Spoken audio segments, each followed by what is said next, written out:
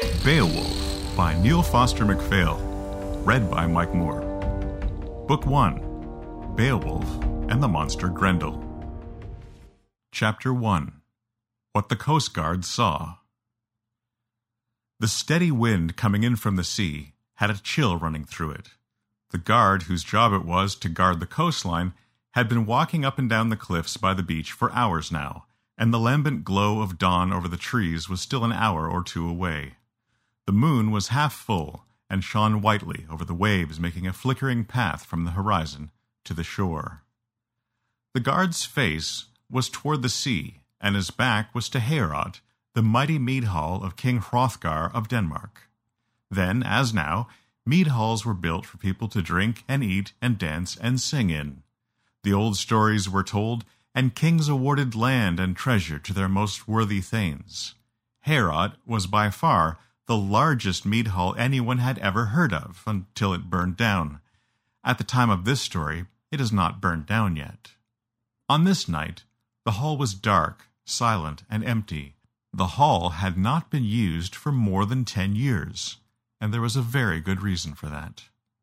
At first, the guard wasn't sure, but after he'd watched for a while, he detected a dark mote floating in the middle of the silvery ribbon of moonlight. After he'd watched a bit longer, he knew it was no whale or walrus, but a boat heading his way. So much for waiting for the dawn and returning to wife and bed. As he waited to see if the boat was going to land on the Danish coast or sail on by, the coast guard stopped his pacing along the cliffs and simply waited, leaning on his tall ash spear and keeping his ears open for anything happening to the right or left of him. Over the rhythmic sound of the surf and the steady wind, he could hear low voices talking, as well as the many small creaking, splashing, and thumping sounds that oars make. Knowing if he blew his horn to sound the alarm, armed men would come running, the guard waited. After a long while, he heard heavy splashing sounds. Voices came over the air from nearby, along with metallic clinks and the thump of wooden shields and bundles of spears being tossed onto the rocky bank where the boat was now moored. He heard a low, solemn voice giving a brief prayer, no doubt one of thanks to the seas for being calm. He heard the snorting of horses and the clumping of their hooves, and soon enough they climbed up the stony escarpment and came into view. There had been horses on the ship? Iron-tipped lances were held high, as no fewer than 14 mail-clad warriors with iron helmets rode toward him. They had a large banner on a pole. Some of them had swords as well, in case anyone somehow got in too close to kill with the lances or a thrown spear. He was watching those swords to see if any came out of its sheath, and those spears to see if any of them lowered threateningly. They did not. He called out, "Who are you men, crossing the sea in your tall ship and disembarking in chainmail corselets and iron helmets? Whose great banner is this? I am the warden this night, keeping watch for enemies. I have never before seen such fierce, well-equipped warriors on my strip of beachfront.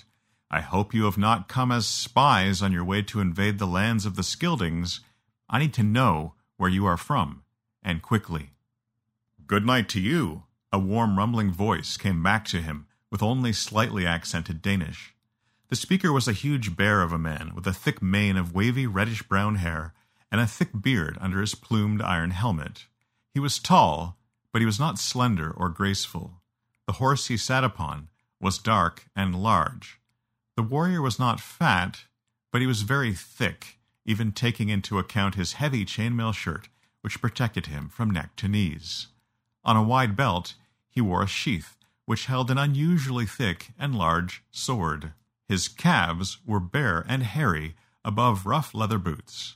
His hands were very large and strong, gnarled and knotted. His dark, deep-set eyes twinkled under arched, bushy brows. "Well, I suppose it's not good morning quite yet, but it seems a bit late to wish you a good night." "We have not had a good night in Heorot for over 10 years now," the guard of the coast told the enormous warrior. "So I have heard," said the imposing figure. "In fact, that is why I have come. We are from the house of King Hygelac of the Geats, and we have come to offer to lend a hand to you in your difficulty." He produced the word geats in the manner of his people, and it sounded more like yats. "Are you suggesting that we Speardanes cannot handle our own difficulties?" the Coast Guard grated out. "I meant no offense," replied the yat, in a manner of a man who frequently gives offense without meaning to. "Do you think we have no skilled swordsmen in Denmark?" the guard asked. "I am sure you have skilled swordsmen in Denmark," the warrior, whose name was Beowulf, agreed.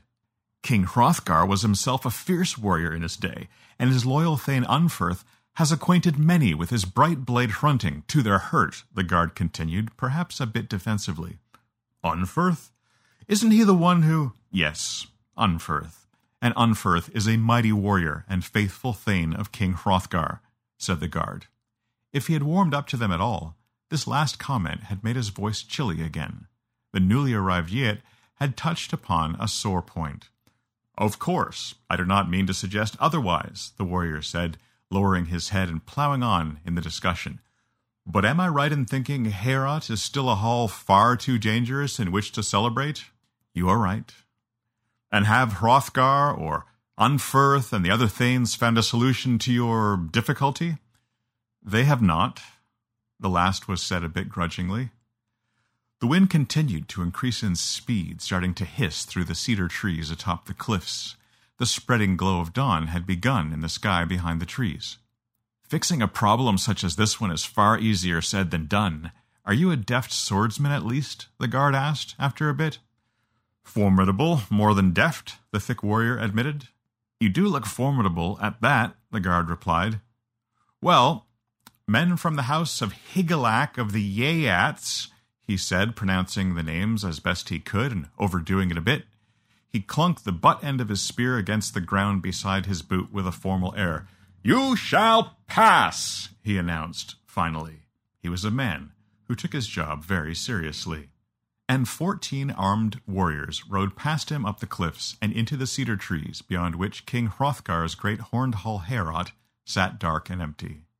As for the guard, he resumed pacing the paths by the cliffs, waiting until the sun came up fully over the trees, and he could return to wife and bed.